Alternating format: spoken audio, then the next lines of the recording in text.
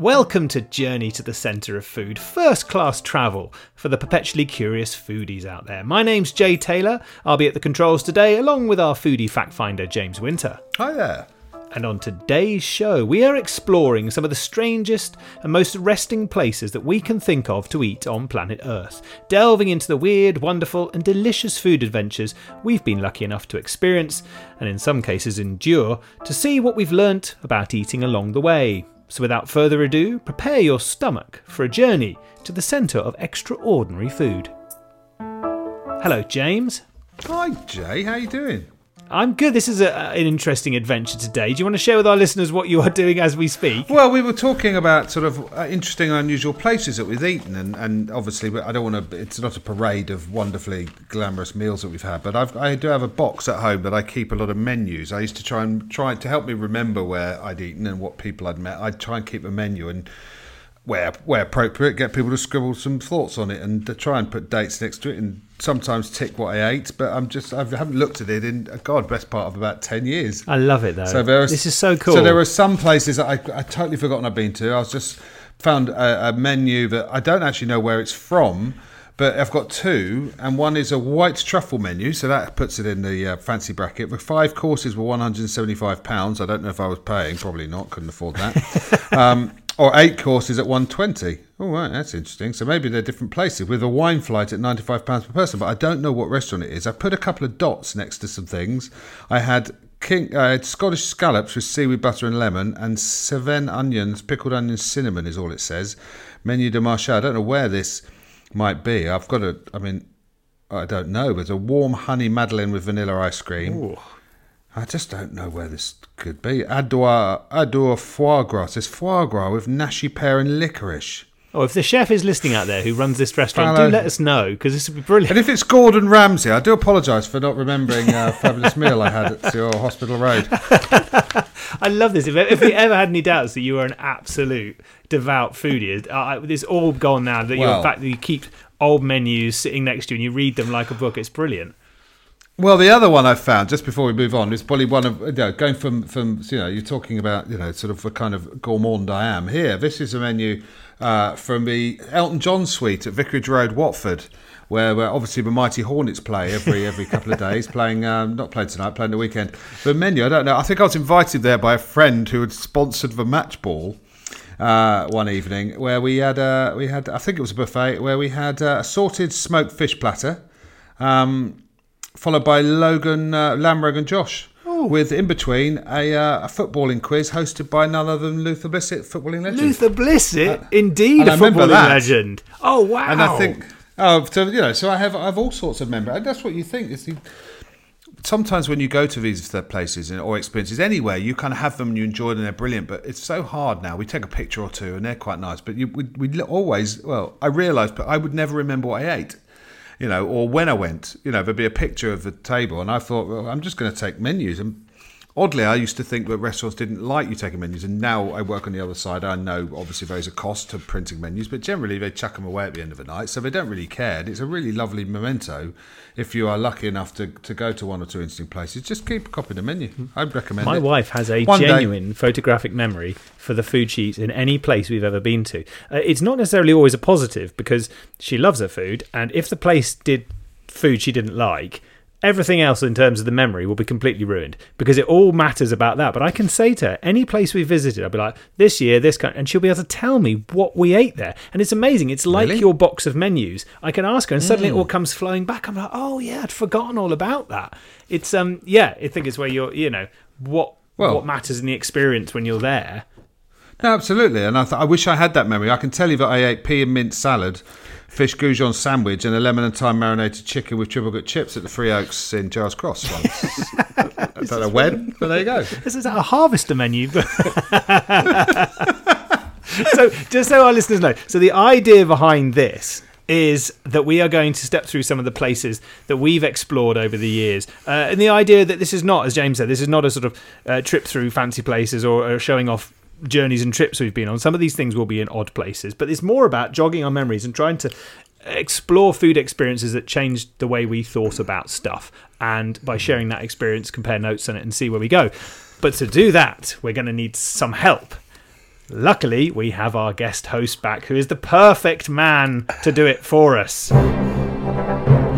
Striding through the mists of time once again, whip and hat in hand, he is the time-travelling food historian who's had a spoon in all the great history, who's had a spoon in all... I can't say it. Who's had spoons in everything you can imagine. Put yourself off. He's the Indiana Jones of the food world, and a man with his own catchphrase, James. Try saying Meltonville without saying It's Marc Meltonville. Hello, Marc. Hello, Welcome I'd back. love to say that never gets old, but... well, luckily, if you're going to go for fancy, I'm going to go for places, which helps, so we can really make sure it's not just a cavalcade of how expensive everywhere could be. No. But as you said, any of my weird food memories will be dotted around the globe. But again, this is what we all do for work, so it's a privilege of our work. But it's not us doing it. It's not.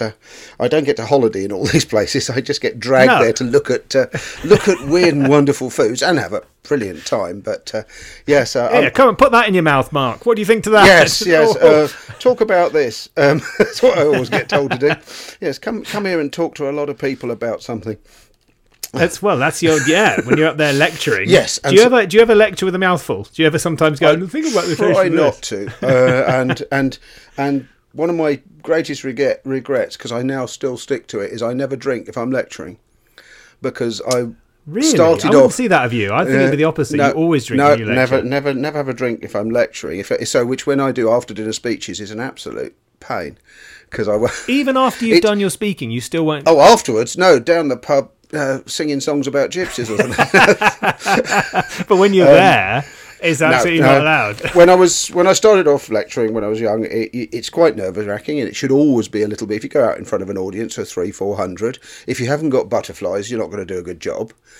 But there was always that fear amongst the people you met. Just have a drink before you go on. And I thought, well, eventually you're going to think you're good if you do that.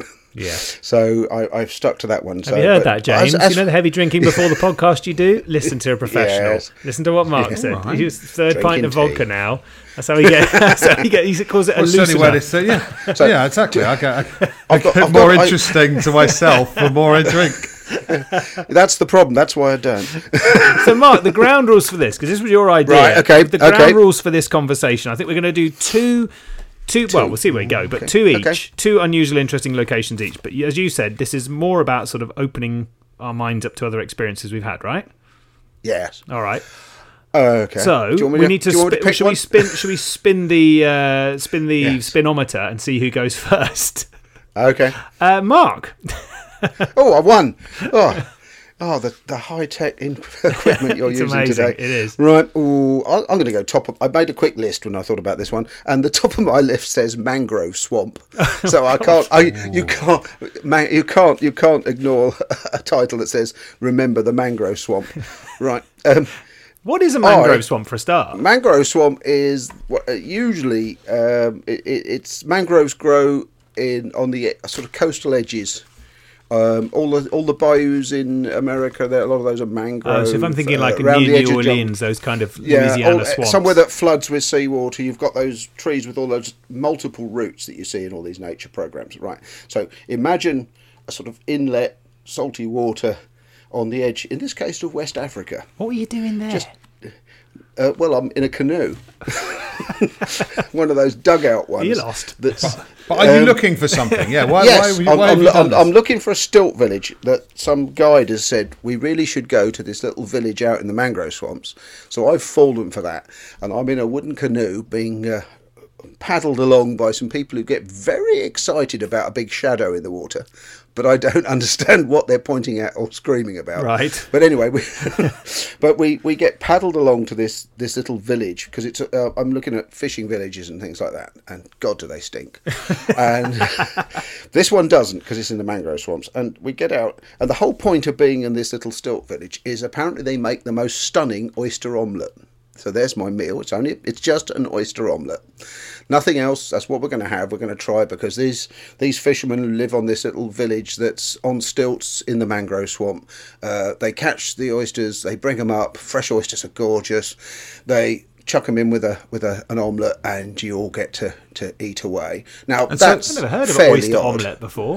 Oyster And omelette. would they see? I mean, obviously they would season it with something or not. Was there any kind of a I can't. herbaceous flavour? No, it wasn't. It was more about the freshness. There was a bit of salt and pepper in there, but it was one of those. You said this is all about memory and a little bit of oddness. So if it's not odd enough, having been in a wooden canoe, just coming off the coast of Senegal, in a mangrove swamp, it was the realisation as you're chewing down on this quite nice omelette that they live in this village, nice as it is. Their toilets empty into the very lake your oysters have come out of. Wow. But I guess oysters, they need that too, right? Yeah, it was one of those sort of shrugging moments where you think, yeah, oh well, I'm here now. Yeah, exactly. And where's the nearest long drop? Because this is not going to be a good trip home. Well, it was, as it turned out, over the edge of the still village. Oh no!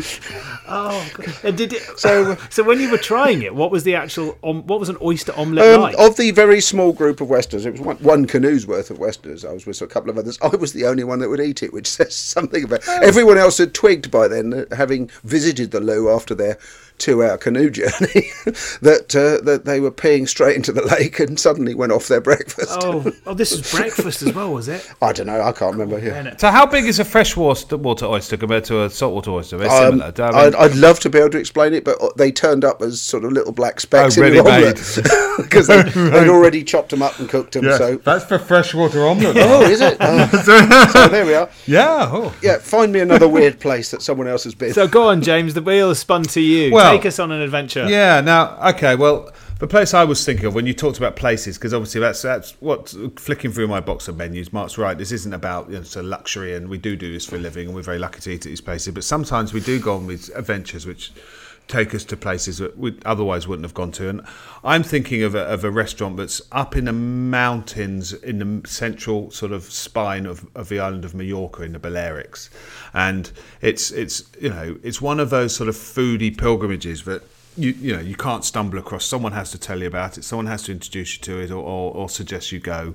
And a friend, chef of mine, actually has been on this program, Fernando Stavel. We talked about it. We often would talk about ideas and places to go. And he happened to be in Mallorca, and he was much more organised than me. And they managed to organise a table there at this place. And off we went to. I happened to be there with my family too. It wasn't a special trip, but we made this journey up this mountain path in our cars, very windy, to the top of this mountain where, literally is a few barns run by a very elderly lady and her family, with lots of other tourists now, because we weren't the first to arrive. There's people have discovered this place, but it was very simple, and the food was one thing. It's lamb chops, I guess. I can't remember. Maybe let's get a lamb shank in beer, put in a pan in the wood burning oven, and served with chips, and that was it. And people just queued up, and that's what you got. And she also did snails. She did a kind of tray of snails, again in beer, all arranged, tightly packed into a little sort of dish of some sort, into the oven, out it comes. And that's what people would sit up at these tables, communally, some of them, or types of table. Anywhere she could put a table now, because it was getting, people just found for these it. two things?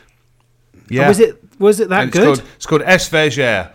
Well, look, I was thinking about this because it was a lovely meal. It wasn't bad, but it wasn't. You didn't go, "God, this is mind blowing," flavour-wise. But the climb up the mountain, just the sheer ridiculously of what you were doing, the excitement of thinking there can't possibly be a restaurant up here, and then you get there. There's lots of people already there drinking rosé, and then obviously wondering, how much rosé can we drink? So we've got to get down this mountain. Yes. Right? Following day, just And then cars thinking everywhere as people have driven off the edge. And so it creates an atmosphere around the people, which is you're in, you've gone somewhere. It is a mini adventure, and it was. The food was so simple. She was lovely. She was always everywhere. It was, she was greeted everyone, and by that point, I think someone saw or two people having a picture with her because she's a bit of a foodie celebrity in a way. You've made this pilgrimage, but it was such a simple meal. But I don't think I'll ever forget it because it was just the sheer exhilaration of making that climb, finding it, sitting there, realising, oh God, this is so simple. It's just two things on a menu. We just sat and ate and drank and talked and laughed and had a lovely time in the sunshine up a mountain, looked at the view, and then somehow managed to get down without killing ourselves. But it's the mixture, isn't it? The two food ingredients were simple, but the ingredient of the experience and the location, like you said, is so wrapped into the food. If you had that food anywhere else, you'd have been just meh. And if you had that experience without that food, you'd have probably been like, okay, we're at the top of a mountain for no particular reason. Put the two together and it becomes this sort of magical mix. And it creates, and because you're doing it, you go there to meet a friend. There's a journey, there's an adventure getting there, and you kind of, it's a bonding thing. In a similar way to Mark's mangrove swamp adventure, it was an adventure, right? It wasn't, if he'd had that oyster omelette, at home, or someone had got it, wouldn't. The whole context is important, which I guess is what we're kind of leaning into. Our places define the memories that we have around food, and this was a particular one. When you mentioned that, it's one of the more unusual places I've had a meal. Hopefully, I mean, ideally, in our listeners' minds, they are also now sparking all, because as you're talking to me, I'm just thinking of a sort of whole Rolodex. I'm like, oh, that reminds me of this, and that reminds me of this, and they're not all exotic places. I was thinking, oh, there's a cafe I tried that was a bit like that, and it's fun, isn't it? Because sometimes when you hear someone else's memories, they spark off thoughts in your head about unusual. I have a strange memory. I'm sure at some point when we were kids, we went to somewhere that sounds very similar, like in Spain somewhere. And I remember trying to get up the hill on with the dad. We had like one of hired mopeds, and we couldn't get up the hill. And I remember my mum having to walk up or something. But you get these funny little, those sort of smoky memories in your head. You're like, I'm sure I've tried something along those lines before. That sounds remarkable. That is a. I didn't realise the food was so simple there as well. When you mentioned before, I thought it was going to be something awfully sort of gourmet and very, very clever. No, it's just a big wood-fired oven. They've built a big oven, and she just puts lamb in it, because they obviously must keep some goats and lamb up the mountain, because I don't think she goes down the mountain very often unless it's right. This is a medical emergency, because it was very, very steep. Oh, poor old girl. Okay, so my memory is very along similar lines, but it's so vivid in my mind, I can literally still taste it in my mouth. I was in Australia, the Great Bight of Australia. We were due to film on a deep sea trawler for about a month for a programme for Channel 4, and I was going to be on board the trawler, and that was a very interesting experience.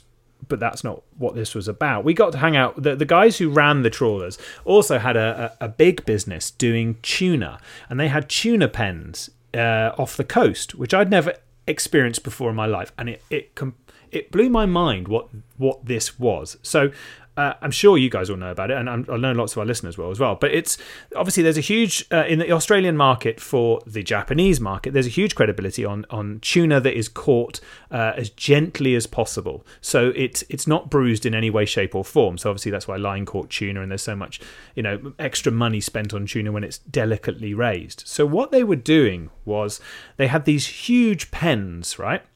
And this was basically like a sort of a round ring on the surface of the sea with big nets that went down 30 metres. And across, these must have been 20, maybe 30 metres across these pens.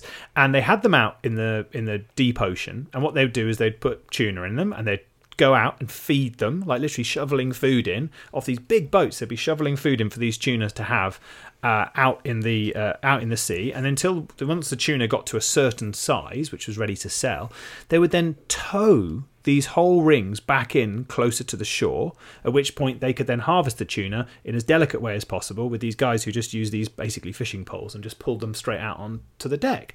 So it's this incredible operation. I was fascinated, and he took me out, and he was very proud, and there was huge amount of money wrapped up in this operation, because obviously feeding these tuna is the work of months and months, and it's expensive food, and getting out there with these boats, think of the diesel they were paying for just that, and then towing these things back in again. But they also have another problem, because when they're out in the deep ocean, these pens are full of tuna, which to a shark is basically the harvester buffet sitting there. So what happens is the sharks bite their way into the through the netting at the bottom of these tuna pens and go in there and just go crazy.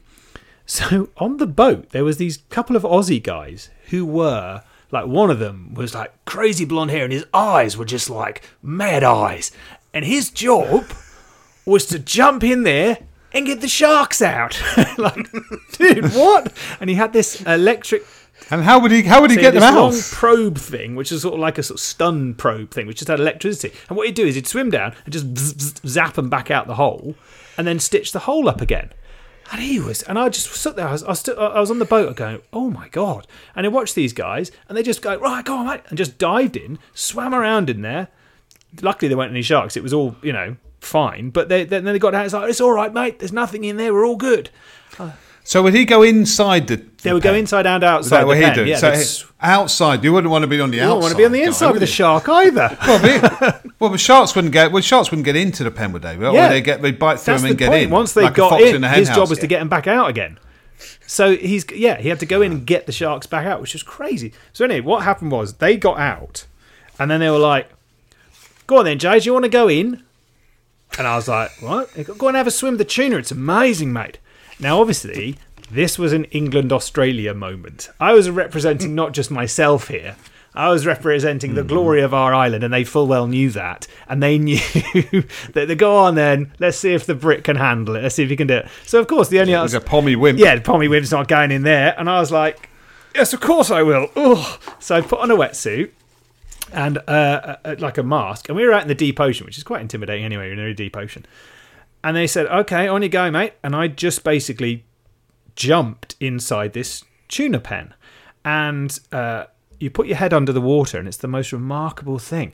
Because these tuna are huge, and they're like robots, right? They're silver and shiny, and they are whizzing past you. They're so fast. And and everywhere you can see are these giant fish going whoosh, whoosh, whoosh, whoosh, whoosh, like in front of your eyes, left, right, up, down. And it was... I mean, they don't hit you. No, God, they're so fast, but they can see you. They know this pen's huge as well, but they're just whizzing around the place. You know, they're swimming. That's how they grow, because they're swimming quite happily in there. But it was just incredible speed of these fish, which I'd never seen tuna as they are. My entire experience of tuna up to this point was cans of tuna, right? That was it. Now, I didn't presume they came out of the wild looking like cans, but I didn't know quite what spectacular fish they were. So then, and I'm getting to the food experience now. I then get back out the boat, and on the deck of the boat, they have lit up a barbie, and they have caught one of the tuna, which is a massive deal because these fish are worth an awful lot of money. But they wanted to sort of celebrate the upcoming shoot we were going to do, put a bit of a treat on. The boss was there, I was there, and they cut up this tuna, and then they put these tuna steaks on the barbecue in the sunlight outdoors in this thing. And I was then served this tuna steak, and it was just given to me between two slices of sort of just white bread.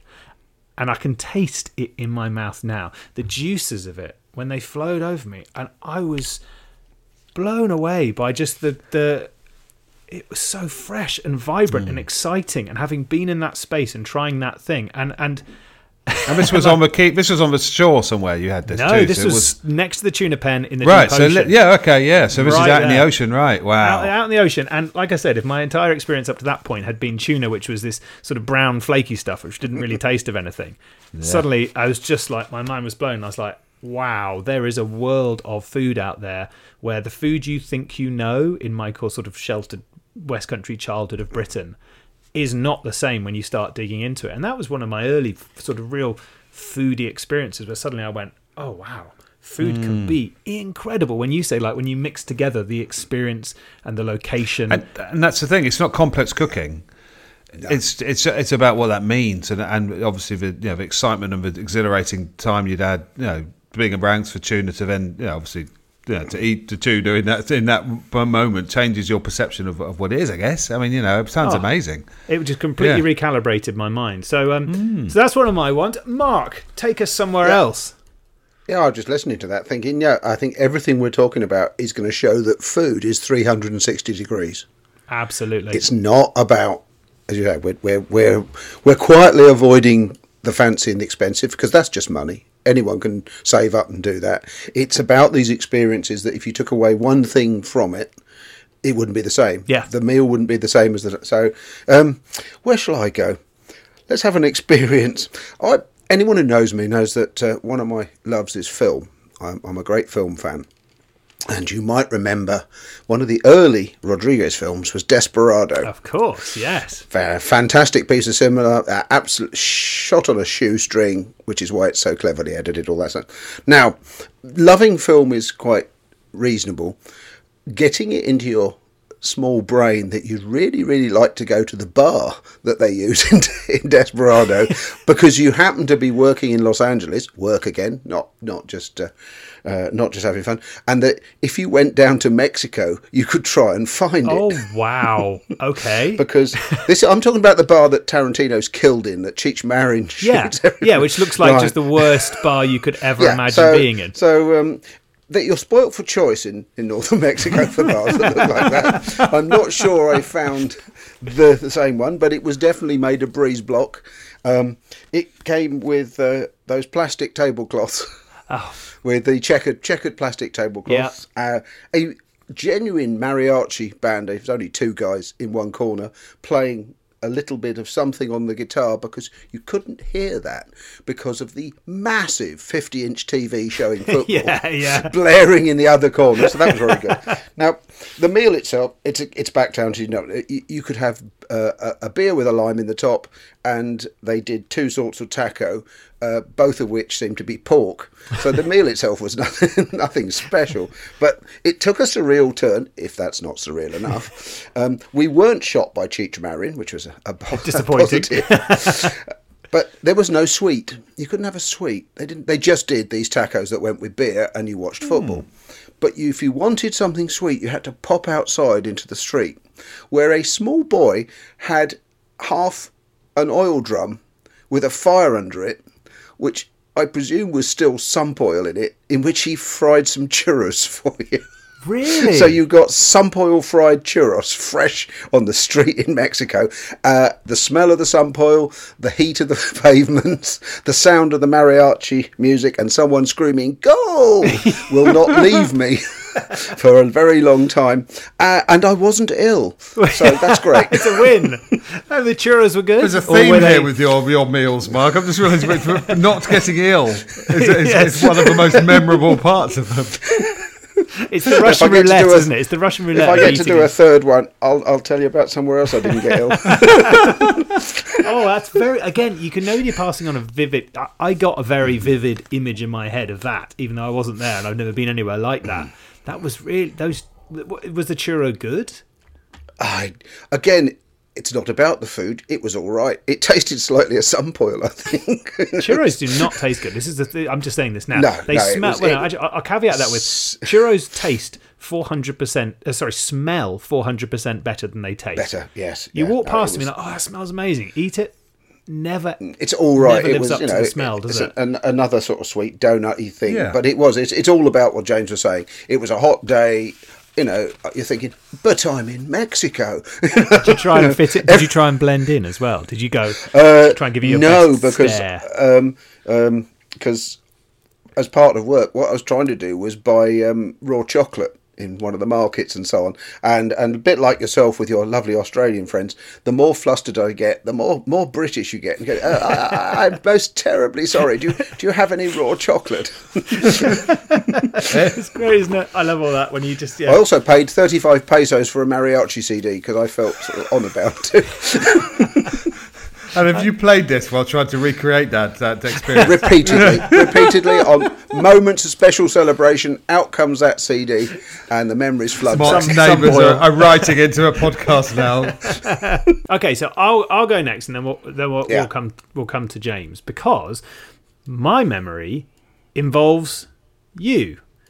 So I remember it's an incredibly vivid memory for me. And it was something that really surprised me, startled me, and sort of sparked an interest that I never thought I would have, but has actually been with me for 15, 20 years. And this was one of the very early, probably like second or third thing I ever filmed with Heston, was when we were doing our Christmas special for the BBC.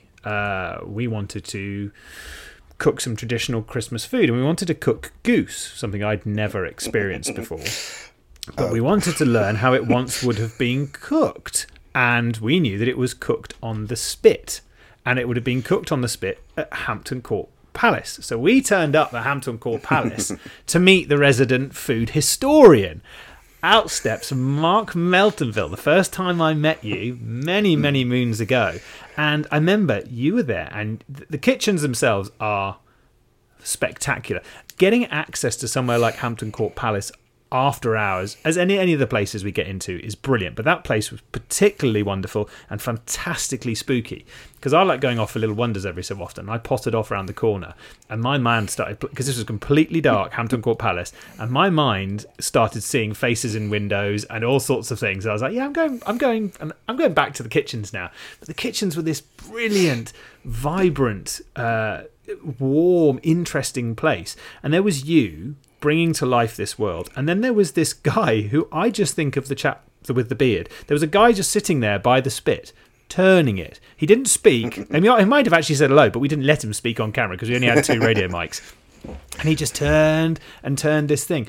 And my memory of it, my enduring memory of it, is twofold. My eyes were just completely drawn to that fire, and there was something about it that felt incredibly right and familiar. Just the scale of it, the fire itself wasn't like a campfire. This was something controlled, and the spit as it turned, the sound of the fat dropping and dripping, the sort of the reflection of the firelight on the outside of the goose. And then trying the goose afterwards, something I'd never had before, was amazed by how oily it was. Not oily, but how juicy it was, and how different it was to any of my experiences of sort of Christmas birds before, obviously just with dry turkey again growing up. And from that moment on, there was just I became fascinated with this world of historical cooking and this idea of how we once cooked, and this connection with the right way of doing things once upon a time is still the right way of doing things now. And there was... You tend to think about cooking on a spit as being a really simplistic and basic thing, and I just in that moment realised it's not. It's an art form. It's a very relevant and intentional way of cooking. So yes, I know you were there in that memory with me, Mark. Yeah, it's actually really skillful, and everything about that roasting is about opulence, because you were stood there. There's this huge fire. There's a 9-foot, so it's over nearly 3 metre fireplace. That could, in the day, burn a ton of wood a day. So everything about that was price. They didn't do one goose, by the way. You put loads on there. Yeah, it was a little bit forlorn on the big. I think we worked out that each, because there were 6 fireplaces in there, each fireplace needed to be set up for 200 portions per meal. Wow! So originally it was there was a lot of stuff on there, but no, it's a very, very evocative place. If you that program was really good. That was Heston's Perfect Christmas. That's the one. Oh, good. I forgot the name of it. And if you ever want to feel, get put in your place, so that if you think, oh yeah, I'm on the telly, me. It was resold around the globe. And it's been seen in Australia and America and everything. But when they sold it, they had to cut it for adverts, and they cut out my bit. No! So that teaches me if I ever think that I do good on telly. I had nothing to do with that bit. I didn't do the international reversions. If I had, I would have revoiced everyone who's seen it. It's a bit like me on this podcast. Yes. I've got no idea if anyone's ever heard my voice. Jane just snips all the bits out, but it's just him. It's just me and you chatting today, Mark. James won't be on this. He's just every time he speaks, we'll just put one of those beeps on we put when people swear. But no, I'm very jealous. That's I have seen those kitchens before. Again, I wasn't filming. No, I'd never met Mark, but I have seen one of the days where they run those kitchens, and it's. Yeah, God, it's extraordinary. I mean, man, you're right. I mean, that to see those things fire up and come to life and then produce food and get to eat it, I'm very jealous of that. It must be amazing. Yeah, I watched a lot of food being made that day, but I don't think they let members of the public like me try it for reasons of my own safety. That's because I want my dinner. So, do I want to share it with 500 people? No. Not the public.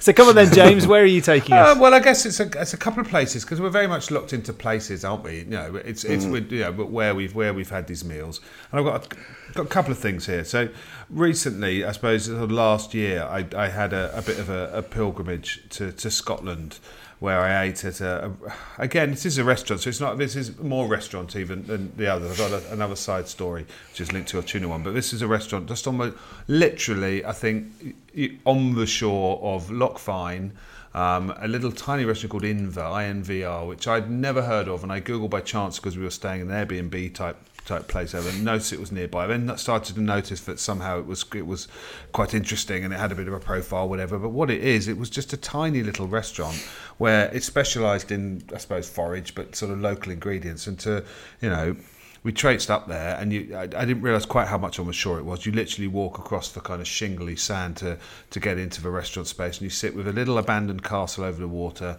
And I ate some of the freshest seafood I think I've had, fully, in that way that I once read a review of Nathan Outlaw's restaurant by Jay Rayner, who put it so brilliantly. He said, "This is seafood for people that don't like seafood. This is a fancy restaurant, but this is seafood for people that you're not even asked if you like it. This is how it comes." I mean, and every part of it, it was a whole place.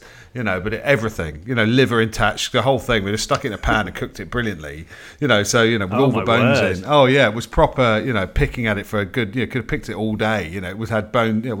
For me, it was wonderful, but it was a bit of a journey. But it was, it was so real, the cooking was so good. I mean, it was so beautifully cooked. So there's a great chef in there. But really, they didn't do anything, it's that simple thing. Don't mess around with good produce. I mean, it really wasn't. I mean, it was just had been pulled out of the sea that day, but cooked very well in the kitchen and put on my plate, and I sat and I listened to the sound of the water lapping up as I ate some wonderfully fresh seafood, looking at an abandoned Scottish castle, thinking I was in Highlander. It was really, that was a really powerful memory. But I think your tuna story triggered a memory of me, which for my honeymoon. In fact, the most exotic place I've ever been in my life was on my honeymoon with Mrs. Winter. We went to Zanzibar, which at the time I'd never heard of. Someone in the office I was working at suggested it would be a good honeymoon place. I couldn't afford it. My parents gave us some money for a honeymoon, so I spent it all. I spent every penny on it, booking a holiday to Zanzibar, not knowing anything about it. Ended up on this beach hut in the middle of nowhere, and there wasn't anything to do because people didn't really go to Zanzibar at that point, apart from to recover from Kilimanjaro. So it was built in for people staying 2 days, drinking a lot of beer, and then disappearing. We were there for 10 days at this beach hut. So we got to because I didn't think about what the hell we were going to do when we got there. We just could barely afford to get there. So the guys who owned these beach huts could have put together a series of activities for me while Mrs. Winter had henna tattoos and done with the villagers. It was wonderful, right? But I was taken fishing a couple of times, and the guy that took me, I can't remember his name, didn't speak any English at all, or anything. We were communicating through grunts and sort of, shrugs of shoulders, because he hated white useless tourists, right? Because they've always brought bad luck on the boat. They always got seasick before the reef line, blah blah blah, came back with nothing, right? And he'd taken some Germans out the day before and just was moaning. You could tell I couldn't understand all the words. He was moaning about how rubbish this plan was. And I just remember we got up and it was 5:30 in the morning before the sunrise, and we had to get over to the reef, where the reef was, before sunrise, because the fish were coming up. And as soon as we started fishing, it was like something happened. We threw a line in, and suddenly there was a shout. Suddenly we had this something on the end of a line, and it asked me to hold this line. And this isn't like deep sea fishing like I'd ever seen in Jaws and stuff. I'm not clipped into a chair. I'm literally stood on quite a small boat with a plastic kind of belt with a plastic bit with a hole in, and the rod was jammed in this hole, so it was wedged into my stomach and told not to let go. And I start feeling the most powerful thing I'd ever felt in my life. And I'm not that. I do more push-ups now, but I wasn't very strong. This thing was like you talking about tuna and the sheer power and speed of these fish. You suddenly realise that big fish are big, and they're all solid muscle. And then suddenly, both round me, realising we've got something on line. They won't let me lose it because this is worth too much money for them. So they grab me. I've got two men round my middle, and suddenly out of the water comes, on the end of our line, this spiralling swordfish. And it is my word! It's about 6-7 feet long on the end of our line. In my memory, it must have been about 100 metres away, a couple hundred metres away on this line, right? And we have to try and get it on the boat. And then obviously you think, I'll just wind it in. And this it's like a motor cart. And so, for about an hour, we took it in turns to wrestle this thing, with me literally doing it for like 2 minutes and then going, someone take this, somebody take this.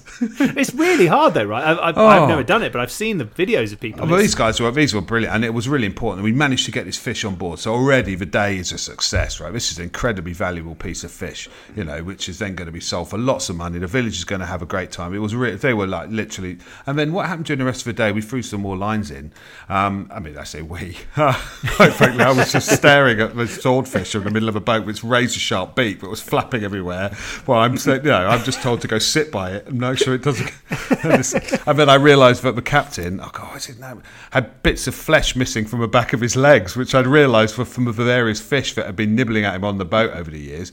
And as we put every rod in, what my point was, we'd just catch more fish, right? We caught like 3 barracudas. Oh my God. And these have got teeth that stick out the front of their faces, right? So that's where they really did warn me to stay away from those. So literally like lovely looking fish, beautiful, like a very long, thin fish, but literally with about 5 razor blades sticking out of his face. Which, again, he doesn't want to die, let's be honest. This is not how it's meant to end for the barracuda, but so he's fighting for his life. So we got a few of those. And then randomly, when we brought the rods in at the end of the day, after it wasn't even that long, we didn't stay out. We'd stayed out a while, a few hours, but we didn't need to stay out that long because we caught so much fish. So we went, hey, let's go back. And we're putting the rods back in. And then as the last rod comes out, there's a fish on the end of it, which no one even knew because there was so many other fish to be caught. We didn't even notice that this rod had this fish. And it was throwing themselves at you. And it was a fish that was they called it a sweet mouth. And I think that is, I've Googled it many times over the years to try and understand what species of fish it is. And I think it's called a sweet mouth in the Indian Ocean. And it's a species of, it's a very pretty fish. I don't think it's particularly prized for its eating, but it's a very pretty fish. And they call it sweet mouth because it's got big lips, and it looks lovely, right? And so we brought all these fish in, and obviously they carted off. When we arrived, the villagers had all come out to greet us on the boat because they'd seen the swordfish. I had my picture taken by everybody holding a swordfish. What was your wife thinking? Like, what has he been doing? I just think, basically, what is going on? I've married the right guy here. This man has got it. Whatever it is, he's got it. That evening, when they were doing the barbecue for whoever was staying, there weren't that many huts, but there was always a bit of a barbecue going on. They cooked the sweet mouth fish, and they made a big song and dance about saying that this fish, told all the guests, no one is to eat this fish until this man has had a piece, because this is his fish. He catches fish for the village. Oh, what a moment! And so it was given almost half a fish, it was quite a big fish. I had this big slab of meat, which I buried that memory, and it comes up from time to time. But I just remember that was a lovely meal. Although to be honest, on that trip, we had a lot of kingfish in that meal, which is delicious, by the way. Kingfish is lovely. This fish was not the most delicious fish I'd ever tried, I'll be honest. Doesn't matter. A bit sort of, I'm not sure I'm going to be able to finish this entire slab, but, it was it's the championship belt of the world fish. Man. It's the the man who would be king moment for you. It was a magical, it was my honeymoon, but 2, it was a magical series of events happened on that trip, which are just like your experiences, when you're talking about, the food that with the tuna and experience you'd never come across before. They challenged every aspect of who I was and what I'd done before. I'd never been to Africa, not really been since. In fact, I don't think I have. To have these kind of really quite sort of personal moments, out there in a place that's magical, will stick with me forever. And that fish story is, indicative of that whole trip, which was just full of these extraordinary food-based, unusual moments, where they'd serve tea at 2:30 in the afternoon in the blazing sun to 4 Englishmen, because that's what they thought Englishmen liked. So I don't really drink tea. We had a lunch. We were about 3 days ago. We were pitching some ideas to some Norwegian buyers from Norwegian channels. And they came in, and we were in a meeting with them about 3:00 in the afternoon. And someone came and said, anyone like any drinks? And all 5 English people said, we'll have a cup of tea, thanks. I'll have a cup of tea. And I noticed the Scandies just looking at us because they'd ordered Coke or something. And I was going, I was like, well, okay, we don't always do this, but, but we today we do. It's time for tea. And if someone offers you a cup of tea, you normally would go, why not? I might Especially not want 3:00 in the afternoon. Of course, you're going to say yes to a cup of tea. You've done a brilliant podcast about why tea's so good, haven't you? There you go. You see, we're a self-promotional loop. That's So that would be one of the most memorable eating experiences of my life. Just again for the journey, and I think that's the message here. That all this is not about the luxury of the room and the fanciness of the cooking. It's about the place and the people and the journey to be there. It's such a delight as well hearing you guys tell stories. And that's what we're after, isn't it? Getting back to all that. I think that's what we've just spent the last 40 minutes pointing out, that we're looking forward to going places and sharing food with people.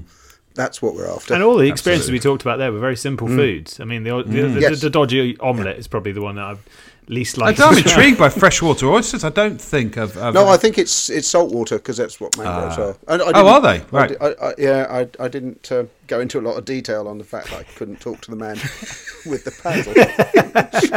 To our listeners out there, please do share your extraordinary food experiences. We are at Journey to the Centre of Food on Instagram and Journey to the Centre of Food at gmail.com. We love hearing from you and we appreciate all the correspondence, but share with us your extraordinary food experiences, because it is just talking with you chaps now has just made me realise what a delight it is hearing other people's food stories, because it is so many wonderful experiences and adventures, and like you said, James, it sort of sparks thoughts in your own head, and oh yeah, I remember that, and there was this and there was that, and so many of our memories of these things do get buried or forgotten along the way as well. And there are, I mean, oh God, I'm just thinking of for another day, but sometimes, you know, as Heston always said about that idea of what you had at the swimming pool, and when you're having a bag of frazzles at the swimming pool with the smell of chlorine when you were waiting for your mum to come, it's suddenly like those memories as well. There's all these extraordinary sort of links, but for this week, unfortunately, we have run out of time on our amazing experiences. But Mark, thank you ever so much for sharing with us your adventures. And I will definitely be not going and trying to make an oyster omelette right now. But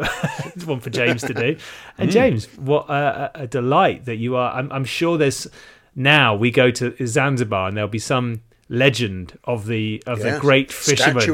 I like to think so. I mean, I've been married now, you know, depending when you listen to this podcast, close to 25 years now. So I think the 4 or 5 beach huts, I've not been back. I think it's been developed into quite a large hotel complex. So I like to think there will be some reference to me somewhere. There'll be a little group of rooms, or maybe a hall, or just an entranceway or a statue. There'll be whispers. It'll be like the fisherman out of Jaws. He'll be at the end of the bar. Maybe he'll come back one year. I heard this man. And then we will eat again. Cheers, everyone. For this week. Thanks, chaps. Thanks, James. Speak to you soon. Bye.